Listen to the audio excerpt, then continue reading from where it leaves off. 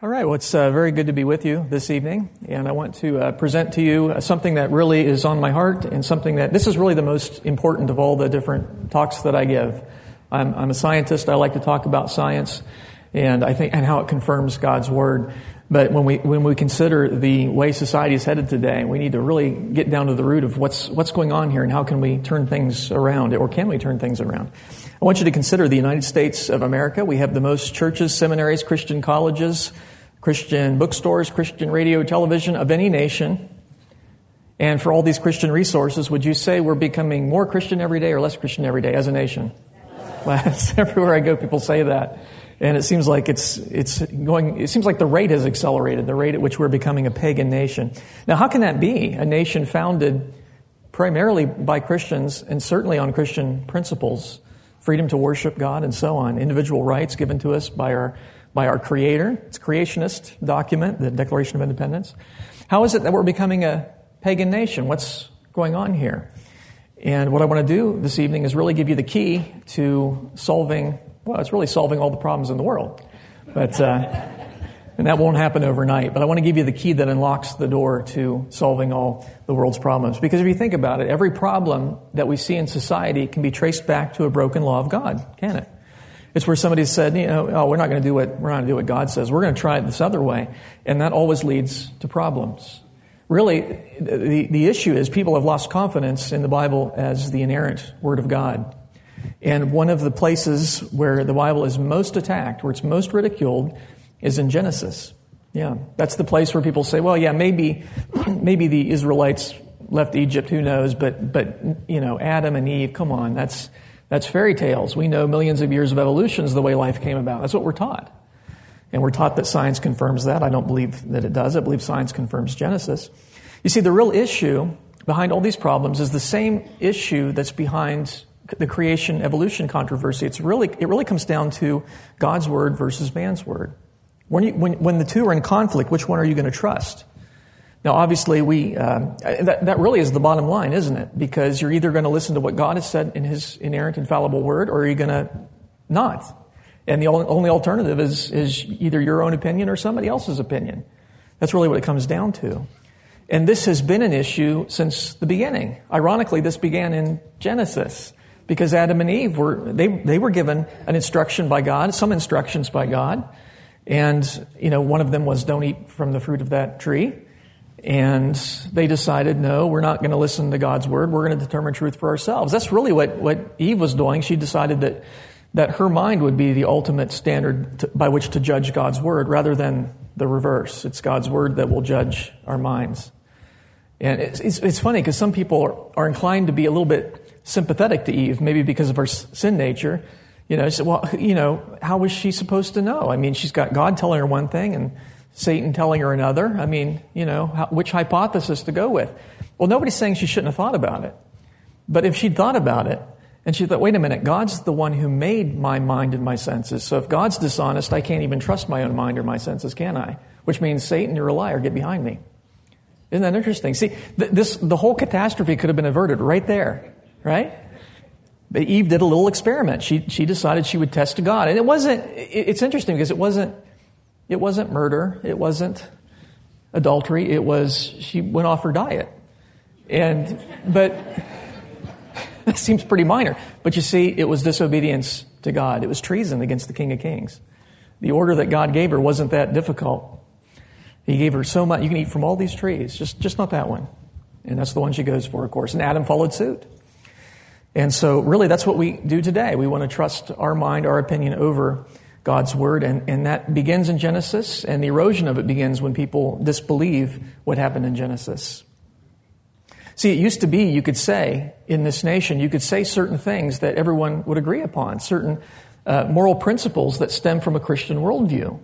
And that's because we were blessed with this Christian heritage. We really are. It used to be you could say abortion's wrong and homosexual behavior's wrong and adultery's wrong, and people would say, yeah, well, of course, I understand that. Even people who weren't Christians had that Christian heritage. That worldview had permeated our thinking. But today, you say these things and people say, well, not according to my rules, because they're on a different foundation completely. And that makes it very hard to reason with people. If evolution is your way of reasoning, then the conclusions you're going to come to, if you're logically consistent, will be very different from those you come to with a creationist Christian worldview. And by the way, when I talk about evolution, I'm referring to the idea, the Darwinian idea of common descent, that single-celled organisms, something like, microbes eventually multiplied and became all these other creatures on the earth, including human beings. In the evolutionary view, you were related to a turnip. And, I know I don't believe that, but that's what evolutionists believe. They believe. I mentioned that one time when I was speaking to a group of atheists. I said, you realize in your worldview, your distant cousin is broccoli. And afterwards, one of them came up to me and says, weren't you kind of poking fun at us for that? And I said, but isn't that what you believe?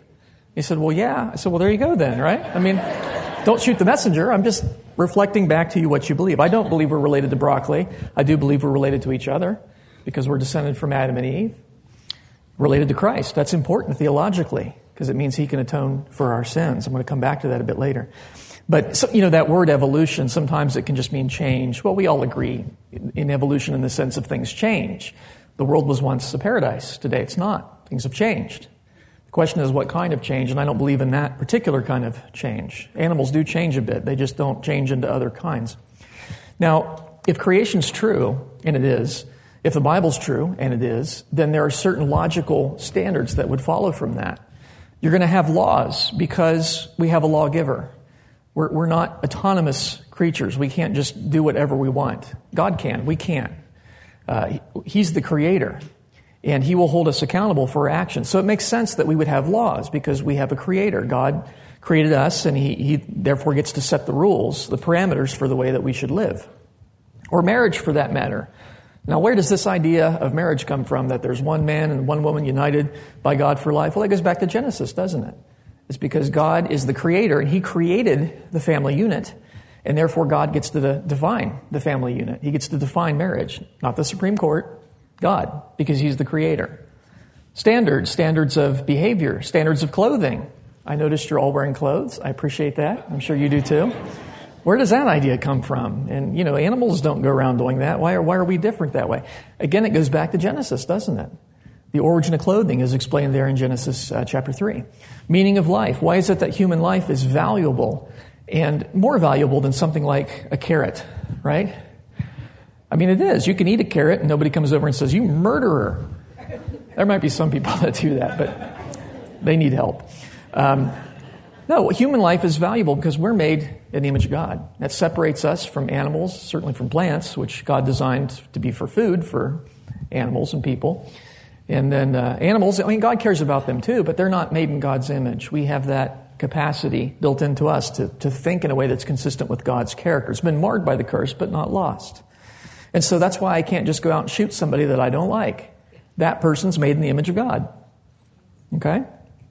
Now, if evolution were true, hypothetically, if we're just an accident, then why would you have laws? I mean, if evolution is supposed to proceed by the strong dominating over the weak. But if you think about it, laws are designed to protect the weak from the strong, aren't they? Every law really has that built into it. So why would you have laws? Why not do what you want with sex, for that matter? If we're just animals pretty much do what's instinctive. Why shouldn't we? Or abortion. Well, why not? Get rid of spare cats, get rid of spare kids. What's the difference if we're just animals that have evolved from the slime over billions of years? And by the way, Jesus in his earthly ministry understood this, that these doctrines go back to Genesis. Jesus often alluded back to or even quoted Genesis. In Matthew 19, when the religious leaders were asking Christ about divorce, to explain marriage, he went back and quoted Genesis 1 and 2. As the historical foundation for marriage. Isn't that interesting? But what's happened in our culture is, in the minds of many people, that foundation in creation has eroded. We still have a remnant of Christian thinking in this nation, and praise God for that. But we've lost the foundation for it, because a lot of people in this nation now think that human life, that's just the result of chemistry over time. There's no creator, or if there is, he doesn't really have much to do with us. And if that's the case, if Genesis isn't real history, then why would you have laws if there's no lawgiver? Why would you have marriage? being defined as one man and one woman for life, if that's just a fairy tale. You see, in the secular view, marriage is just something that evolved. It's a cultural trend. And as the culture changes, why shouldn't the definition of marriage change? And that's not a hypothetical situation, is it? That's the very argument that's being made by those who want to destroy the biblical principle of marriage and replace it with something very, very different from that. You see, I found that a lot of Christians are very upset by these Christian standards that seem to be eroding in our society, and we should be concerned about that. But a lot of them think, but I don't have time to worry about origins because, marriage is under attack and we got bad laws on the books and so on. There is a connection between the two, friends. Because you see, if this is real history, then marriage is one man and one woman for life. That's it. You can't change that. And so it was necessary to destroy creation in the minds of people, convince them that it's not true, in order to undermine all these other Christian doctrines. Because you can't defend marriage from an evolutionary standpoint. You really can't. It's based in the history recorded in Genesis. We need to recognize that our foundations are under attack. And if the foundations are destroyed, what can the righteous do? A lot of times, Christians even get the idea that, they think there's this scientific evidence for evolution. There really isn't, but they get intimidated. Isn't that true? I'm sure you've run into people like that. And they think, I'm a Christian, but maybe God used evolution somehow. But then, of course, Genesis would not be real history, would it? And there are some Christians that claim that, maybe because they want to be academically respectable, and so they want to believe what most of the secular scientists believe, but they don't want to give up on the Bible completely. They want to say, I'm a Christian. And so a lot of times they'll say, but Genesis is it's just like a parable. It's just got certain spiritual truth in it, but it's not real history. But that's not the way Genesis is written. It's not written as a parable. And of course, there are sections of the Bible. I understand there are sections of the Bible that are not meant to be read in a wooden, literal sense, like in the Psalms and the Proverbs. When it says there's no rock like our God, it doesn't mean God is basalt. We understand that. It's a metaphor. I get that. And some people have said, Genesis is like that. It's poetic or it's a parable. But it really isn't. In fact, if you look at Genesis, for example, chapter 5, those verses you love to read before you go to bed, and so beget so-and-so, they beget so-and-so. Not the more common verses that people like to memorize as their, life motto. But in any case, those verses are there for a reason. They're there to tell us that these are real people that lived, and it tells us, in many cases, how long they lived, and it tells us the name of at least one of their children, sometimes several of their children. These kind of details, you don't find those in the Psalms. You wouldn't find a parable that would have that kind of detail, right? I mean, a parable is where you tell a short story about something that we're familiar with physically to illustrate a spiritual truth. And that was a very common part of Jesus' teaching ministry. But that's not what you see here, right? You wouldn't have a list of genealogies in a parable. That would be ridiculous. Usually you don't even find specific names in a parable. Usually it's there was a certain man or there was a king and what have you. It would be pointless to have a list of genealogies. Poetic literature doesn't have this either. You look at the poetry in the Bible, it's beautiful. It's characterized by parallelism, where you have, there's different kinds of parallelism, but one kind is synonymous parallelism, where you'll say something and then you'll say the same thing using different words, the same basic idea. So the heavens declare the glory of God. The skies proclaim the work of his hands. Kind of says the same thing, doesn't it, using different words. It's beautiful. That's not what you find in Genesis, right? This would be a terrible poem, wouldn't it? And by the way, those genealogies lead up to Jesus Christ. You can read those in the Gospels, in Matthew and in Luke, through the different lines there. And so here's my question then for Christians who say, I trust in Jesus, and praise God, I'm glad you do. That's essential for salvation. They say, but I'm not sure that Adam is a real person. I think Adam's just a metaphor. Well, then you got a problem, because Jesus is descended from what? A metaphor? That's not going to work, is it? I mean, you don't have to be an expert on genetics to know that a literal person can't be descended from a metaphorical person. That's not going to work. What would the transitional form look like anyway? That's not going to work. It's theologically important that Adam is a real person and really the father of all humanity. And Jesus is his descendant and therefore our relative. Jesus is our blood relative. You say, why is that important? Because according to biblical law, only a relative can save you. There's an important concept in Scripture called the kinsman redeemer. It has to be a blood relative. That way, Jesus' blood on the cross counts for us. We're all of one blood, according to Acts 17, meaning we're all descended from Adam. So Jesus is our relative. That's why he can represent us on the cross, pay for our sin. And he's not only a human being, he's also God, and therefore he can pay an infinite penalty, something that none of us can do. And so you see how the gospel message actually goes back to a literal Genesis. Now, none of that would make sense if evolution's true, right? Because, the Bible says the blood of bulls and goats cannot take away sin. They were used symbolically in the Old Testament to point forward to salvation in Christ, but they can't save you because we're not related to bulls and goats. Unless, of course, evolution's true, in which case that doctrine's gone. See, the gospel message goes back to a literal Genesis where sin entered the world and death through sin. Death's the penalty for sin. That's why Jesus died on the cross as our replacement, as our substitute. And so the question I might ask people is, which Adam is non-essential to the gospel? Is it the first Adam that made it necessary for us to be saved, or the last Adam, Jesus Christ, who accomplished salvation? You see, without the first Adam, you'd have to ask, what am I being saved from?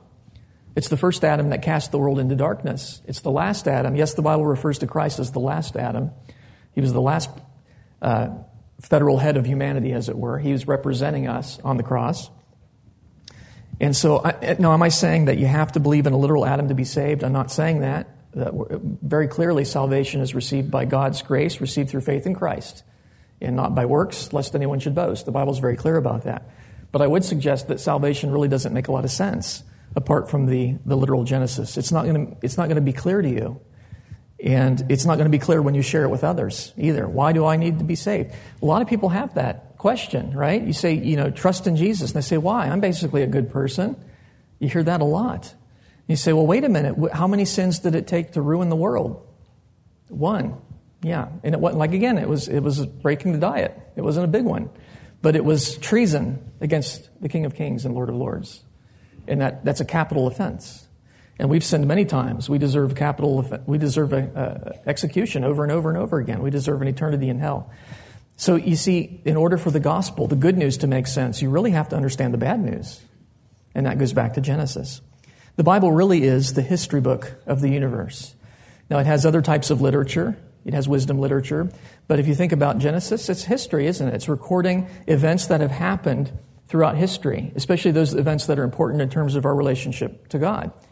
The interesting thing is I find that even secularists like some of the morality the Bible teaches, some of it. They say, thou shalt not steal. Yeah, that's a good one. They don't like their wallet stolen. Or, thou shalt not kill. Thou shalt not murder. They like that one too, in some cases. But you see, those moral teachings come out of the history. Why is it wrong to murder? Because human beings are made in the image of God. Why is it wrong to steal? Because God is apportioned to different people as He wills, and He holds them accountable for that. And so the history, the morality the Bible teaches comes out of the history. You can't separate those two. They go together. Jesus put it like this when He was speaking to Nicodemus. He said, I have told you earthly things, and you do not believe. How will you believe if I tell you heavenly things? That's a pretty good question, isn't it? The Bible discusses both. It discusses earthly things, matters of history, the days of creation, the flood at Noah's time. And then it talks about heavenly things, spiritual matters, including salvation. If you say, yes, but I'm not sure I believe that all those details in Genesis, I'm not sure that God really created in 6 days or that there was really a worldwide flood. Well, hey, if God didn't get the details right in Genesis, how can you trust He got the details right on how to inherit eternal life? That's what I want to know. Does God know how to write a book or doesn't He? Now, I think God, who can speak a universe into existence, can probably write a book about it. Right? I've written books. It's not that hard. It's hard, but it's not as hard as creating a universe. You see my point. I think God can do that. I think God can clearly communicate with those creatures that He made in His image. God is a linguistic being. He speaks and the universe leaps into existence. So of course He can communicate with those creatures that He made to have the ability to speak. But we get intimidated because you got God's word on the one hand and you got man's fallible word on the other. Darwinian evolution, for example.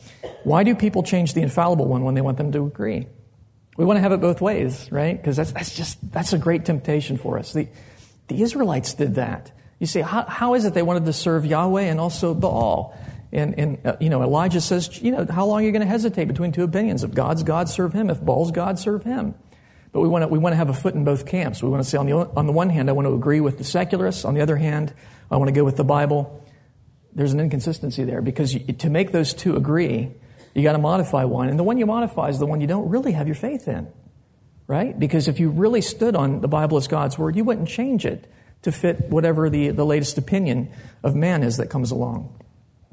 And this is not the way that Jesus dealt with the situation in his earthly ministry. Jesus certainly had his critics, and they would come and they had their ways of reinterpreting God's Word. And how did Christ deal with them? Not in the modern politically correct way of, well, let's just agree to disagree, or that's not my personal opinion, but it's not a salvation issue, so let's just all hold hands and sing Kumbaya. That's not how Jesus dealt with that issue. He would say, "It is written. Have you not read?" Isn't that interesting? Jesus appealed back to the written word as his ultimate foundation, the word which his Holy Spirit inspired in the first place. I think it's interesting, too. You understand, of course, when Jesus is saying to the scribes and Pharisees, have you not read? Of course they'd read it. They were the scribes and Pharisees. He's actually using sarcasm there. Haven't you read this? Well, they'd read it. They hadn't applied it. They hadn't applied it because their opinions trumped God's word, or so they thought. You can think of the battle that's going on in our culture today a bit like these two cities. And so you have Christianity, city of God, based on creation. God's word is truth. God's word is true from the beginning. And then you've got secular humanism. That is the other great faith system that is competing for Christianity in our culture today. And it is based on evolution. Man independent from God determines truth. Oh, it certainly is. You thought secularism developed in a vacuum? No. As creation is the origins account that goes with Christianity, so evolution is the origins story that goes with secular humanism and makes sense of the values of the secular humanistic system in so much as they can have values. And so how are we fighting this battle? Maybe not as effectively as we could be. We're shooting some billboards, and we certainly should do some of that. I'm not against that. But, we should fight racism and we should fight abortion. But we've been doing that for a long time. They're still around, right? Because you see, these are not the problems in and of themselves. They're symptoms of a much deeper problem, a rejection of God's word that begins in Genesis. And then these symptoms crop up, and we shoot the symptoms. We're not dealing with the problem. The secular humanists are smart. They're aiming at our foundation. They're saying, you can't trust Christianity because we know the first chapter of the Bible is all wrong. That didn't literally happen. Well, how do we solve this issue? It's certainly fine to deal with some of these symptoms. We should do that. But we need to do more than that. We need to fight against these arguments that exalt themselves up against the knowledge of God. We need to cast them down. Any argument against creation, it's not going to be a good one. Right? You know that at the outset because you're arguing against something that's recorded history. That's not going to work. We need to point out that evolution is a bankrupt system. It's not science in any kind of good sense, in the sense of operational science that makes computers work and puts people on the moon and things like that. Evolution, in that sense, is really more of a story about the past. And you could argue that it has this or that support, but I would say it really doesn't. Scientifically, it's bankrupt. And then we want to repair the damage that's done and say, you can trust creation. This is God's word. Yes, the science lines up with that. I spend a lot of my time as a scientist showing how science confirms biblical creation. But you don't have to go out and be an expert at that to nonetheless say, hey, God has spoken. And that ends the debate right there. And then I like how this is illustrated too, because we're not shooting at the people. We don't want to hurt them. We want them to get off of that sinking sand and come over and join us on the city of God. We want them to become Christians, and we're not bashful about that. At the Biblical Science Institute, we want people to be saved. That's the point of doing what it is that we do. It really is. And I think it's, there are organizations and even individual Christians as a matter of strategy that think, well, we can leave the Bible out of the discussion and I'll pretend to be neutral and I'll show you that there's a creator and then maybe we can, in a stepwise fashion. I get that. But I like to lay all my cards on the table and say, hey, it's rational to be a Christian. It's irrational to be anything else. And the science lines up with a literal creation, just as put forth in Scripture. And let's talk about that. What's the stumbling block for you? Why are you struggling with that? And then we'll talk about that. And I find people think that's refreshing, actually, to have honesty in that kind of situation. What about the time scale of creation? some controversy there, although there really shouldn't be. The Bible tells us that God created in 6 days, tells us what he did on each of those days of creation. Human beings are made on day 6. And again, from those genealogies you love to read, and so beget so-and-so, you get add up those ages, and you get something like 4,000 years between creation and Christ's incarnation, and that was about 2,000 years ago. So something like 6,000 years for the age of the universe. And boy, if you go around repeating that, people really think you're crazy, right? Because we know the Earth's 4.5 billion years old. We got pictures, right? No, we don't have pictures.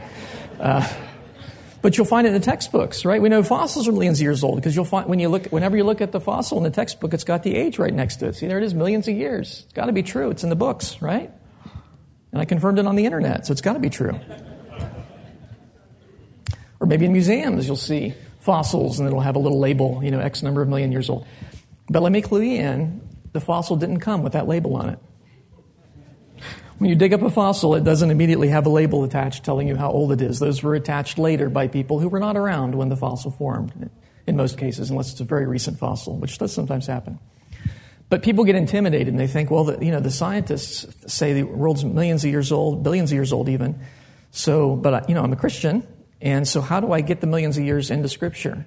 There's that great temptation to compromise, to take a bit of the Bible and add it to a bit of the secular origin story and try to make them agree. Well, where are you going to fit the millions of years? You can't do it in between, for example, Adam and Christ, because the genealogies, there's just not that many people between Adam and Christ.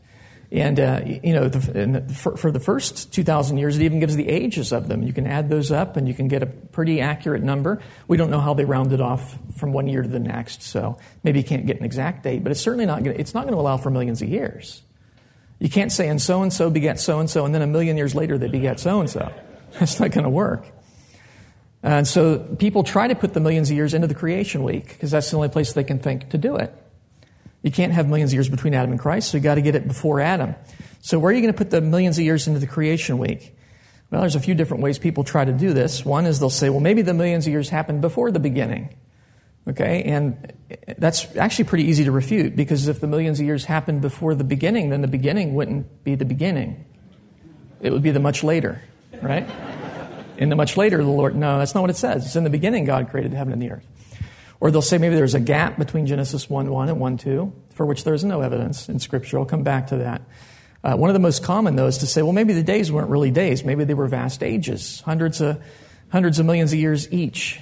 And again, the Bible doesn't say that. It uses the standard Hebrew word for day, yom. I'll come back and talk a little bit more about that. But people try to pull other scriptures out of context to try and support this idea that the days of creation were actually vast ages. And one of the most common is they'll say, oh, but, Dr. Lyle, the Bible says in 2 Peter 3:8 that one day is with the Lord is 1,000 years. So there you go. Those days might have been long periods of time. Well, first of all, this isn't referring to the creation week anyway, and it's not talking about the days of creation. But, and they only quote the first part of the verse out of context. What does the rest of the verse say? One day is with the Lord is 1,000 years, and 1,000 years is one day. Cancels that right out, you see. People only take the first part out of context to try and make time longer. I've never heard anyone take the second part out of context to try and make time shorter, right? Like, well, the Bible indicates 2,000 years between Abraham and Christ's earthly ministry, but 1,000 years is as a day. It's really only 48 hours. You don't hear anybody do that, and it would be ridiculous to do that. And it's not saying a day is 1,000 years, it's saying it's like that or as that. It's a simile. And how can a day be like 1,000 years to the Lord and 1,000 years like a day? Because God is beyond time, which is the true meaning of the verse.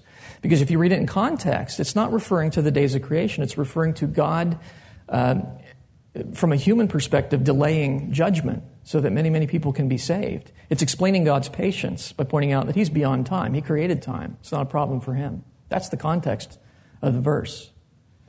And since God is beyond time, whenever God uses time language, it is always for our benefit and to be understood on human terms.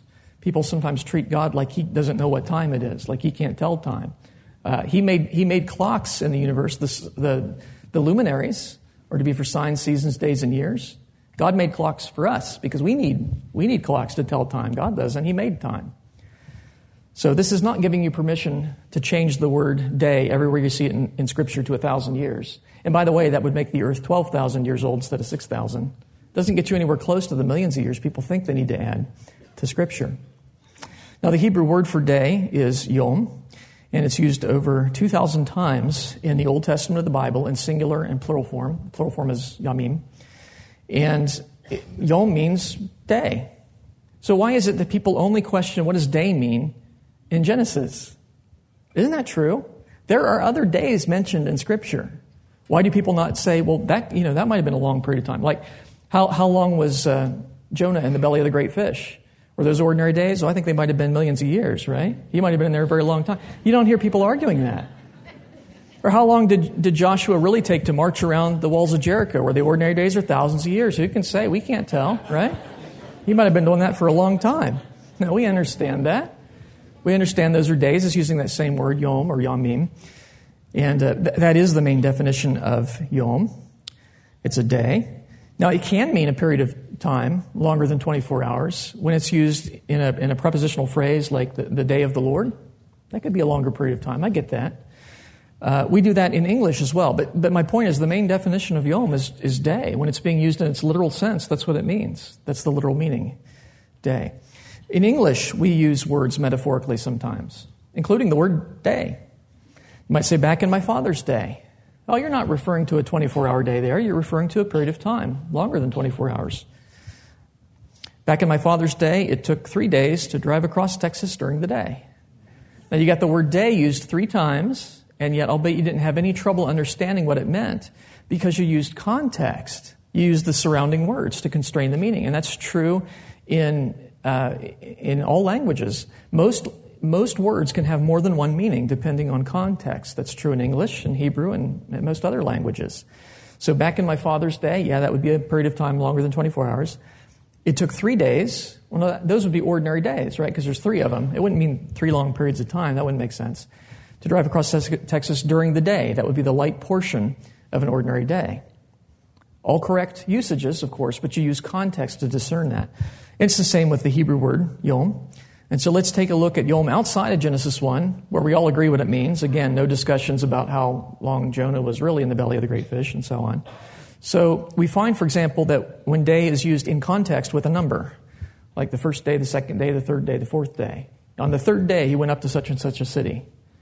Well, of course, that's an ordinary day, and it happens over 400 times outside of Genesis 1. We all agree it's an ordinary day if it's got a number with it like that. Or evening and morning. Even if the word day is not there, what's an evening plus a morning? Well, it's day. You got one part of the day and another part of the day. You add it up, you got a whole day. That happens 38 times outside of Genesis 1. We all agree that's an ordinary day. If you had evening with day, if you said there was evening that day, or if you said there was morning that day, either one of those would constrain the meaning to an ordinary day. And that happens 23 times each outside of Genesis 1.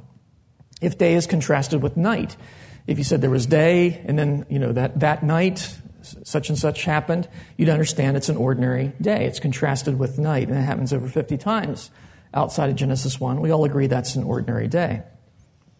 So you got it? You got the contextual clues there. Day with a number, first, second, third.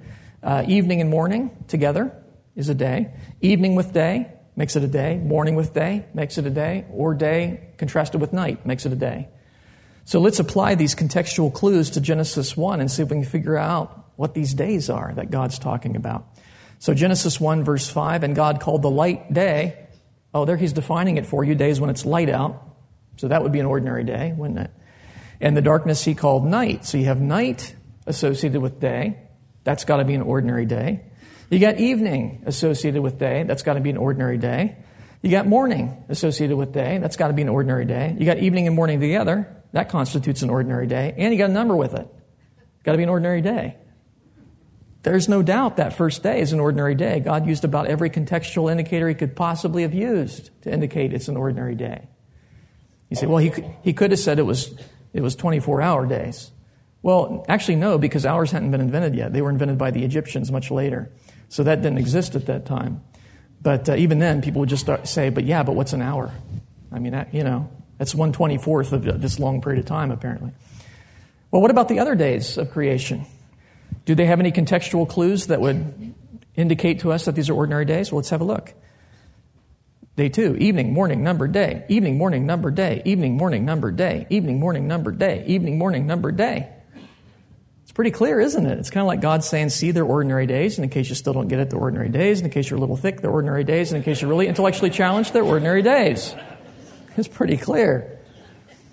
Now, some people get upset. They say, oh, but the sun wasn't made to the fourth day. That doesn't really affect the length of the day very much. The sun just provides a relatively permanent light source for us. As long as you have light in a rotating planet, you're going to have day and night. Did we have light on the first day? Genesis 1, verse 3, and God said, let there be light, and there was light. Yeah, we had light. Did we have a rotating planet?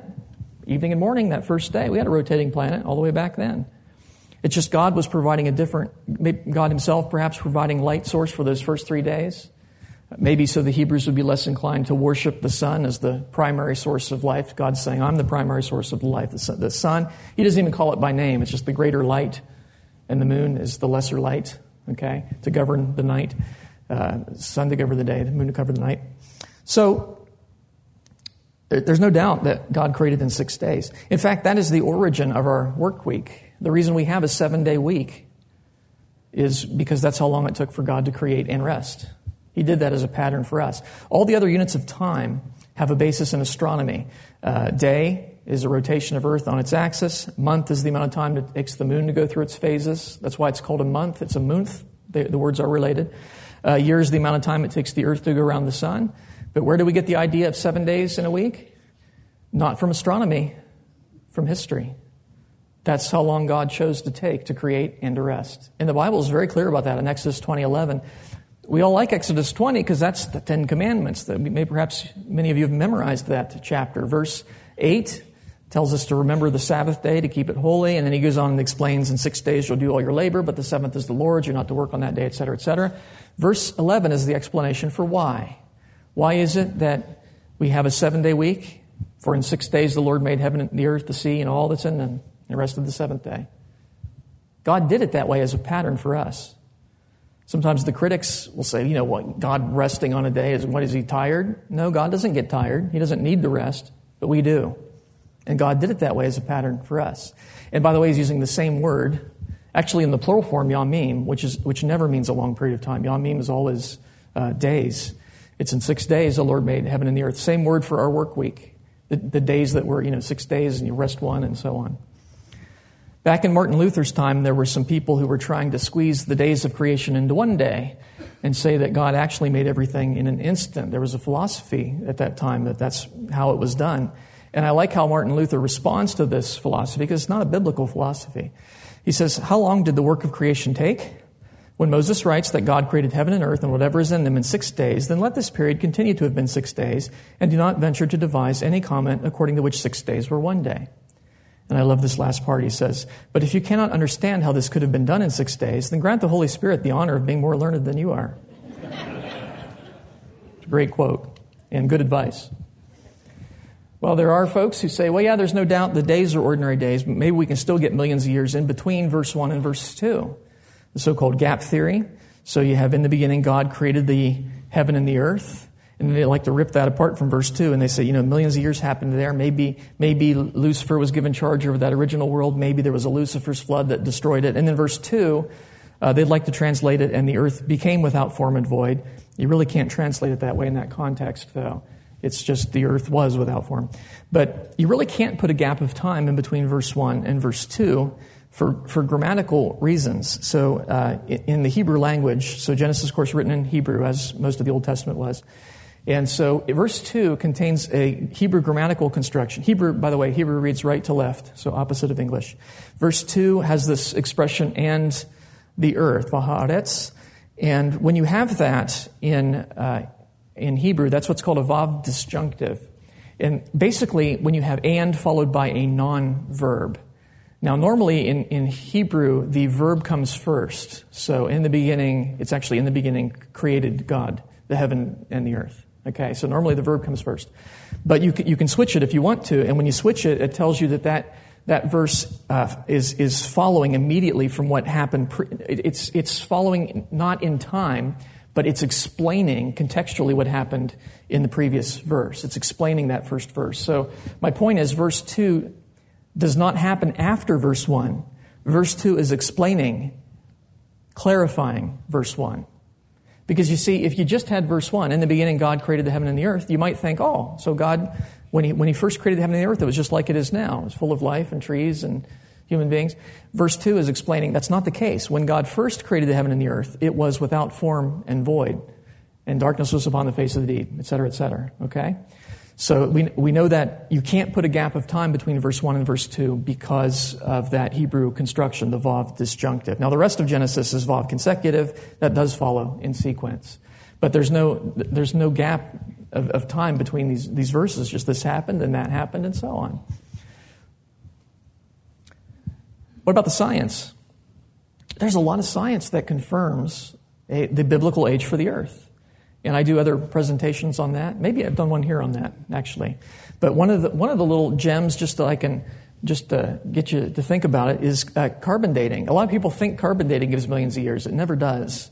There are other methods that secular scientists believe support millions of years: potassium, argon, uranium, lead, and so on. Carbon-14 doesn't. None of them really do. But carbon-14 actually is very powerful evidence for a young Earth, because you see, carbon-14, most carbon is carbon-12. It's got the 6 protons and the 6 neutrons in the nucleus. There's a variety of carbon called C14. It has 2 extra neutrons. It's produced in the upper atmosphere when cosmic rays bombard nitrogen atoms, convert them into C14. And C14, unlike ordinary C12, C14 is unstable, which means it will spontaneously change into nitrogen. And it seems to be random for any given atom, but it's kind of like popcorn. You don't know which kernel is going to pop next, but after 2 minutes, it's pretty well done. If they're going to pop, they've popped. And so it's the same way with carbon-14. You get enough of them, and you can see the rate at which they decay, and they have a half-life of 5,700 years, which means if you had C14 after 5,700 years, you'd only have half of it. The rest of it would have decayed into nitrogen. Okay? And now the interesting thing about that is that means carbon-14 cannot last millions of years. Based on that rate of decay, it's an exponential decay. If the entire Earth had started as nothing but C14, after 1 million years, you'd not have one atom of it left. They would all have converted to nitrogen in that amount of time. And so the fact that we find C14 in diamonds that secularists believe to be 1 to 2 billion years old tells us they're nowhere near that. They can't even be 1 million years old, or the carbon would be gone. These are buried deep down in the Earth where they're insulated from cosmic rays, so you can't produce new C14 in any measurable rate. So that's just one of many lines of evidence that limits the age of the Earth to thousands of years. There's lots of things like that in science. You tend not to hear about those ones as much because they go against the narrative. But my next question is it important? Because historically what happened is many of the secular scientists came along and said, the Bible's not true, the Earth's millions of years old. We know that because we know these rock layers were deposited by our calculations. And some of them were very adamant that they wanted to divorce science from the Bible. They wanted to make sure that science could survive on its own, which it really can't because it requires a biblical worldview in order for it to be justified. But in any case, they tried to intimidate people, and they were successful. And a lot of the theologians, not all of them, but a lot of them compromised and said, well, maybe we can allow the millions of years because, after all, it's not a salvation issue. And I certainly agree that it's not a salvation issue in the sense that nobody's saying you have to believe in 6 days to be saved. Fortunately, God saves us by His grace, received through faith in Christ. And we can't add to that. We couldn't if we tried. God doesn't require us to have perfect theology. We do have to have some correct theology, like an understanding of who Christ is and that He died for our sins and so on. But God doesn't require perfection. That being said, after salvation, we ought to get our theology as right as possible out of gratitude for salvation. And so I would argue that while the 6 days issue is not essential to salvation, it is an important issue in the same way that gravity is an important issue and yet not a salvation issue, right? You can not believe in gravity. You'll still go to heaven. You'll probably get there a lot sooner that way. It is an important issue. It's important for at least 2 reasons that I'm going to cite. First of all, it's important because it is what the Bible teaches. Now, the Bible doesn't give us an exact date of creation, but it does give us sufficient information that we can know that the world's not millions of years old. It really isn't. And I realize that, most of us can't read the Bible in the original languages, and we're relying on translation. So it's good to go back and check if you can. You can, with computer software these days, it's amazing what you can do. You can go back and look at the original language and you have it immediately translated. But once you do that and you establish, no, the text really does mean 6 days, then that's what we need to accept, because it is the inerrant Word of God. God does know how He created. He was there after all. You see, the same Bible that teaches all these different doctrines teaches in 6 days. In fact, that section of Scripture that says in 6 days the Lord made the heaven, the earth, the sea, and all that's in them, that's Exodus 20:11. That was written by the finger of God in stone. I think it's interesting. That's the place people want to most compromise, is the one place where God didn't use a human agent. Normally God used people to write His Word in a way that's a little mysterious to us. It's 100% His Word, but He used the author's personality and style, except in Exodus 20 where He just writes it Himself. I think that's interesting. The same Bible that teaches that God created in 6 days also teaches these other things that we believe, like the virgin birth of Christ, that Jesus walked on water, that He turned water into wine, He calmed the storm, raised the dead, raised Himself from the dead. Doesn't the same Bible teach all those things? Yeah. If you say, yes, but I don't think the 6 days thing is true because the secular scientists tell me that's impossible. They know the world's millions of years old. I got news for you. Most secular scientists would say virgin birth in human beings, not possible. Turning water into wine, not possible. Resurrection from the dead, not possible. You're going to reinterpret those sections? Say, well, that's just a metaphor. That didn't really happen. And by the way, Jesus' resurrection, that is a salvation issue. If Jesus is not raised, you're still in your sins, your faith is in vain, according to the Apostle Paul. So, and granted, some people will say, oh, but Dr. Lau, that list over there on the right, those are miracles, and so those aren't, constrained by science. And I'm thinking, wasn't the creation of the universe a miracle? I'd like to see you do it. There's another reason why we don't want to add the millions of years, and that concerns these fossils that we find all over the world. And we do find fossils all over the world. It's amazing. And a fossil, of course, is the remains of an animal or plant or even microbes that have been buried, and they've been usually permineralized, where usually the soft tissue has sufficient time to decay, but the bones get all permineralized. It's a record of death, really. When you're looking at a fossil of an animal or a human being, you're looking at something that was alive and now isn't. It's dead. And if you think about that, if those are millions of years old, then that means death has been around for millions of years, right? And that means that Adam did not introduce death into this world, as the Bible says. Because we all agree human beings don't go back, say, 100 billion years. Even the secularists concede that. Human beings are recent. And so that's a problem, because doesn't the Bible say that it was by man that death came into the world? It's mentioned a number of times in scriptures in different ways. But if you believe in millions of years, even if you don't accept evolution, you say, but I think God created over hundreds of millions of years, then you've got death before man. Which is it? Is it by death came man, or by man came death? Those are logically contrary positions. They cannot both be true. So you have you have the Garden of Eden, Eve saying something like, well, God's creation is perfect, and Adam saying, God said it's very good, and well, he's right. This is wonderful. The Bible says that, right? God, it wasn't just the Garden of Eden. God saw everything He'd made, and behold, it was very good, the Bible says there at the end of Genesis 1. And so here's the problem, though. If the fossils were already there, and you've already had death and struggle for millions of years, and that means you got the Garden of Eden sitting on top of millions of years of death and struggling and disease, bloodshed. We find fossils with evidence of disease in them, things like cancer, arthritis. There's an entire field called paleopathology that studies disease in fossils. Now, if those fossils are hundreds of millions of years old, that means you've got death, suffering, disease, bloodshed, all that kind of stuff. And God's looking at it and saying, oh, that's very good. That's a problem, isn't it? That's a problem.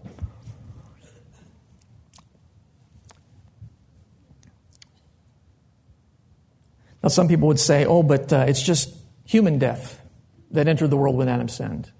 But I don't think you can defend that. Because if you think about it, when Adam sinned, God confronted them, and then He provided skins of clothing. Where do you think those skins came from? Animals. God instituted animal death at the time Adam sinned. And some people think that's unfair. And in a way it is, but in a way it isn't. Because you see, Adam was given authority over the world. And when you are in authority, when someone's in authority and they do something wicked, all the people under their authority suffer. Isn't that true? Do I have to explain that? We've certainly seen that lately in our own society, haven't we? When our leaders sin, we feel the brunt of it as well. That's because if we didn't, then they're not really in authority. Not really. Now, some people say, oh, but I got you here, because plants at least had to die before Adam sinned. And the interesting thing about that is biblically, plants are not considered alive. Isn't that interesting? Biblically, they're considered food, albeit self-replicating food. Pretty neat. But they're not classified as a living creature. The Bible uses the word nephesh, the Hebrew word for living life, nefesh kai. And plants are not ever called nefesh kai. Animals are, human beings are. Plants are different. And so, yes, you could have a plant cycle. Yes, Adam and Eve could eat plants, but that's not a problem. Okay, that's different from animal death. And we know that. We can talk about a dead plant, but somehow that's different from a dead animal, isn't it? I mean, you can talk about a dead battery, but that doesn't mean it was ever really alive. And plants are not alive in the same way animals are. We know that. You come across a so-called dead tree, you say, well, that's nice. I think I'll sit on that for a little while, take a picture of it, put it on my mantle. That's great. If you come across a dead animal, you say, well, that's nice. I think I'll sit on that for a little while, take a picture of it. It's different, isn't it? We recognize this as an intrusion into a world that was once perfect. See, the Bible makes it clear the world was very good when God first made it. And that means all those fossils came afterward as a result of sin. We now live in a world that's broken and fallen. We have problems in the world today. We see them. That's why we got to be a little bit careful about, talking to our unbelieving friends and say, look at all this beauty in the world. Yes, there is because of God. But there's also ugliness because of man's sin. And the Bible's clear that there will be a restoration. The world that was once very good will be made very good again because of Christ's obedience. People today feel very entitled and they get upset when somebody dies. Some God of love you are. Why did you allow my friend to die? Because that's what we asked him for when we sinned against him. We need to recognize the world is in rebellion against God. The world hates God. And so when somebody dies, that's what we all deserve. You realize that? When somebody dies, you shouldn't be blaming God. You should be saying, wait a minute, that's what I deserve too. And the only reason I take my next breath is because of God's grace. You don't deserve it. What you deserve is death and hell. All of us. It's only by God's grace you take your next breath. How many breaths have you taken today? That's a lot of grace, isn't it? Changes your perspective on things. A friend of mine who's also a pastor at my church, we were eating lunch one time, and I was kind of having a bad day, and he asked, how you doing today? I said, well, considering I deserve death and hell, pretty good. Puts a different perspective on things when you realize what you're really entitled to. What about the other thing about these fossils, though, I should point out, is that it would make sense to have fossils all over the earth if there was a worldwide flood. That's what I think deposited those fossils. The Bible talks about a worldwide flood. But do you know that those people who want to add the millions of years, they don't believe in a worldwide flood because a worldwide flood would destroy any previous fossil record, okay? And so those people even Christians who say, well, I'm a Christian, I'm glad you are, praise God for that, but they say, I don't believe that the days of creation were literal, I think they were long periods of time, and they don't believe in a worldwide flood. I'm thinking of one in particular who teaches that there was a flood of Noah's day, but it was limited to the Mesopotamia Valley. It was not a global flood. And he believes that all humans were living there at the time. But what does the Bible say about the extent of the flood?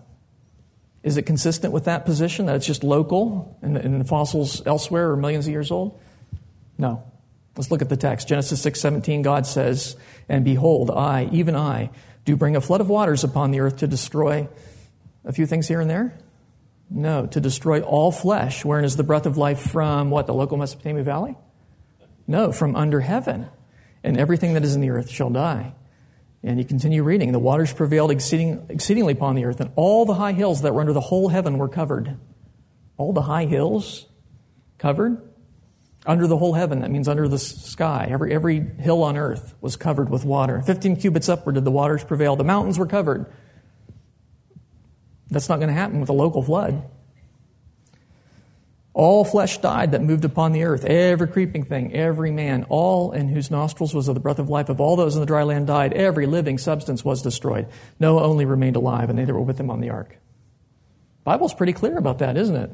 The whole earth was flooded. That explains these fossils that we find all over the earth.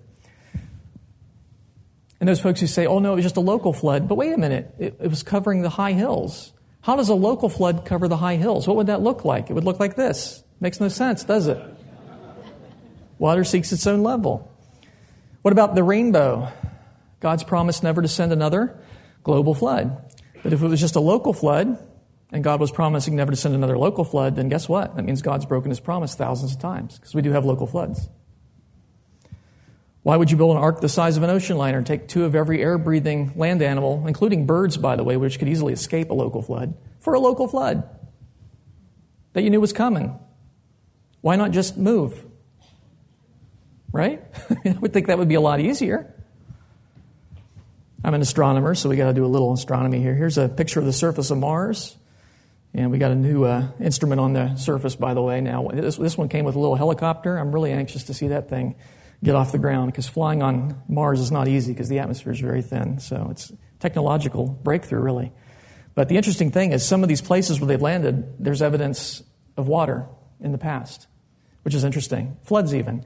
A quote from a newspaper says, a flood of biblical proportions, enough to fill a Mediterranean Sea, gushed down from the highlands of Mars 1 billion or so years ago. The latest pictures from the Pathfinder confirmed Monday. And I find that fascinating because if you don't know anything about Mars, Mars today has no liquid water on it. Secular scientists are willing to believe in a flood of biblical proportions on a planet that has no liquid water. But Earth, which is currently 71% flooded with water, they say, well, it's not possible to have a flood here on the Earth. You see the problem there? Inconsistent. I'm going to skip some of these for time's sake, but this is really what it comes down to. The church is preaching a message. Come to Jesus, come to the cross and be saved. That's the gospel. It's what we want to, that's the whole point. Yes, we want to be sharing that. We need to recognize that it's come under attack, though. One of the attacks is millions of years. And that impacts, and the funny thing about that is when that impacts, we tend to think, well, that's a miss, right? I mean, that doesn't touch the cross. That's not a salvation issue. But what we fail to recognize is that millions of years is an attack on Genesis, and Genesis is foundational to understanding the gospel.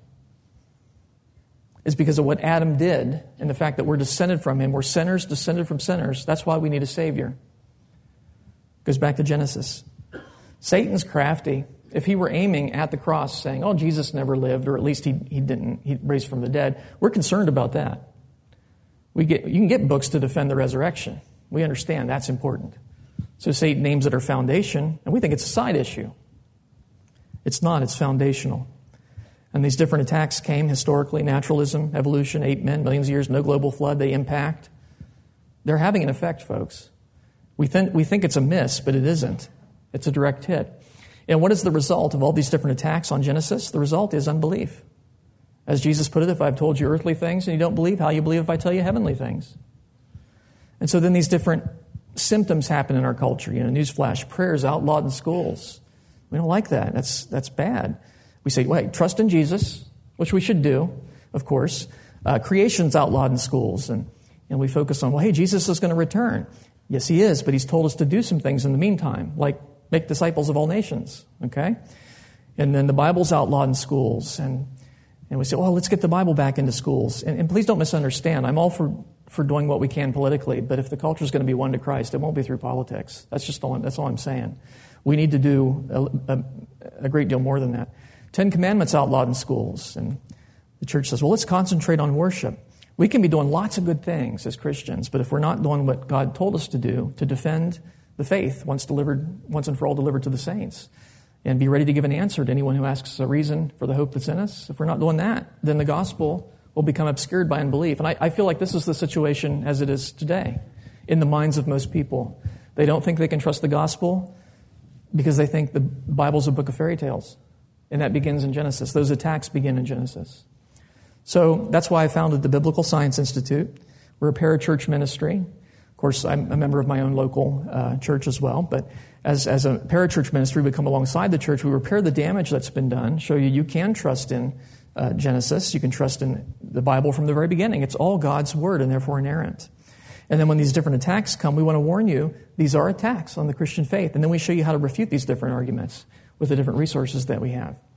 And then ultimately, we'd like to be in the background. We'd like everyone in the church to recognize when these attacks come that these are attacks on the Christian faith, and then every Christian should be able to defend the faith against that. God calls a few people. He gives us a certain special passion to go out and do full-time apologetics as a vocation, but we're all supposed to do apologetics if we're Christians. And hopefully, organizations like the Biblical Science Institute can make that easier for you by taking the information and researching it and condensing it into a book that you can read and share with your friends. And then the church can say, come to Jesus, come to the cross and be saved. And people say, oh, I get it now. I understand. It's because of what Adam did. Yeah, I'm a sinner in a long line of sinners. I've committed high treason against the King of Kings. I deserve death. I can't enter that new world, or I'd ruin it the same way I ruined this one. That's why I need a Savior. Then the gospel makes sense. It only makes sense if the Bible is true, if it's trustworthy. We do have some resources I'd encourage you to check out, including our website, biblicalscienceinstitute.com. I'll come back to that. If you want a book that really shows how to defend the literal reading of Genesis, and because not all the Bible's meant to be understood in a wooden literal sense. How do we read it? How are we supposed to read the Bible? That's the book you want to get, and then share with your friends that are maybe a little confused on the issue and are thinking that Genesis maybe isn't. They're Christian, but they're thinking Genesis isn't maybe real history. It really is. This presentation, we have that on DVD if you want to get that. Ultimate proof of creation. Is there a bulletproof argument that absolutely refutes evolution and demonstrates that creation is true? Yes, there is. I'm not kidding about that. It's in that book. That doesn't mean that everybody will convert, because people sometimes are not convinced even by a very good argument. But that doesn't mean they can't refute it. That doesn't mean they can refute it.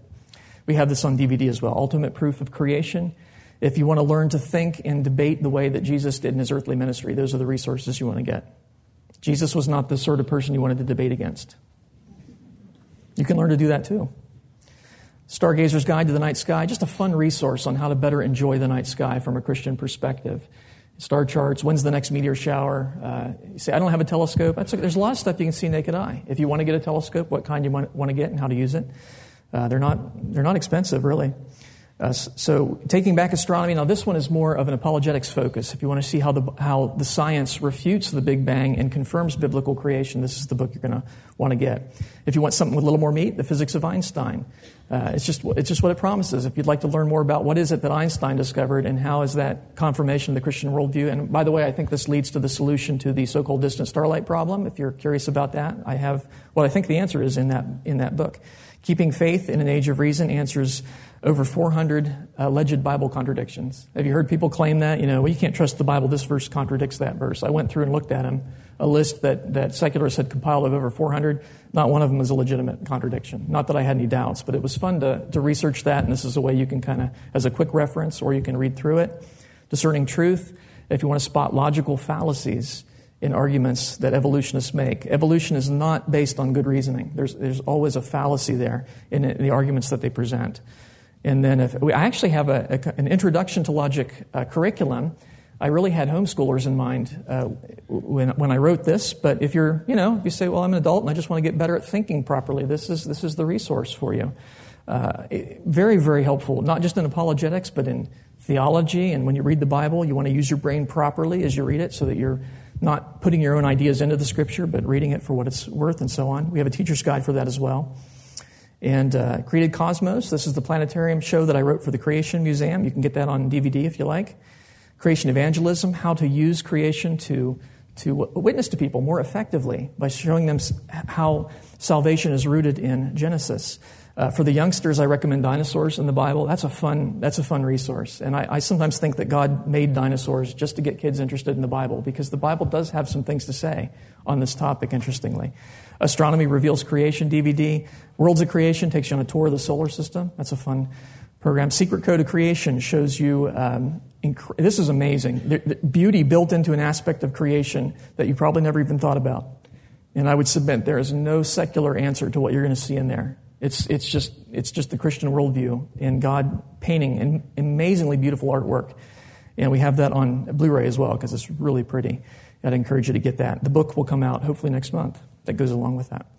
So if you can get all of our books together for a discount, you can get all of our DVDs together for a discount, you can get all of our books and DVDs, or almost all of them, for a tremendous discount. That's only available at this conference or this evening. And then we do have children's resources as well. We don't always bring those, but we thought we'd have those ready for you because the children are getting hit harder and harder. And it's important to equip them at a very young age to think rightly, to think biblically. We do have a newsletter. If you want to sign up for that, it's a monthly newsletter. You'll get it on the 15th. It's an electronic letter, so make sure you put your email address or you'll get nothing. Okay? Write it legibly or you'll get nothing. And again, that's free. We just want to bless you. So not too many things free in this world, just salvation and our newsletter. So Check us out as well at thebiblicalscienceinstitute.com, and we'll come back in a little bit and do the Q&A later. Yep. Thanks.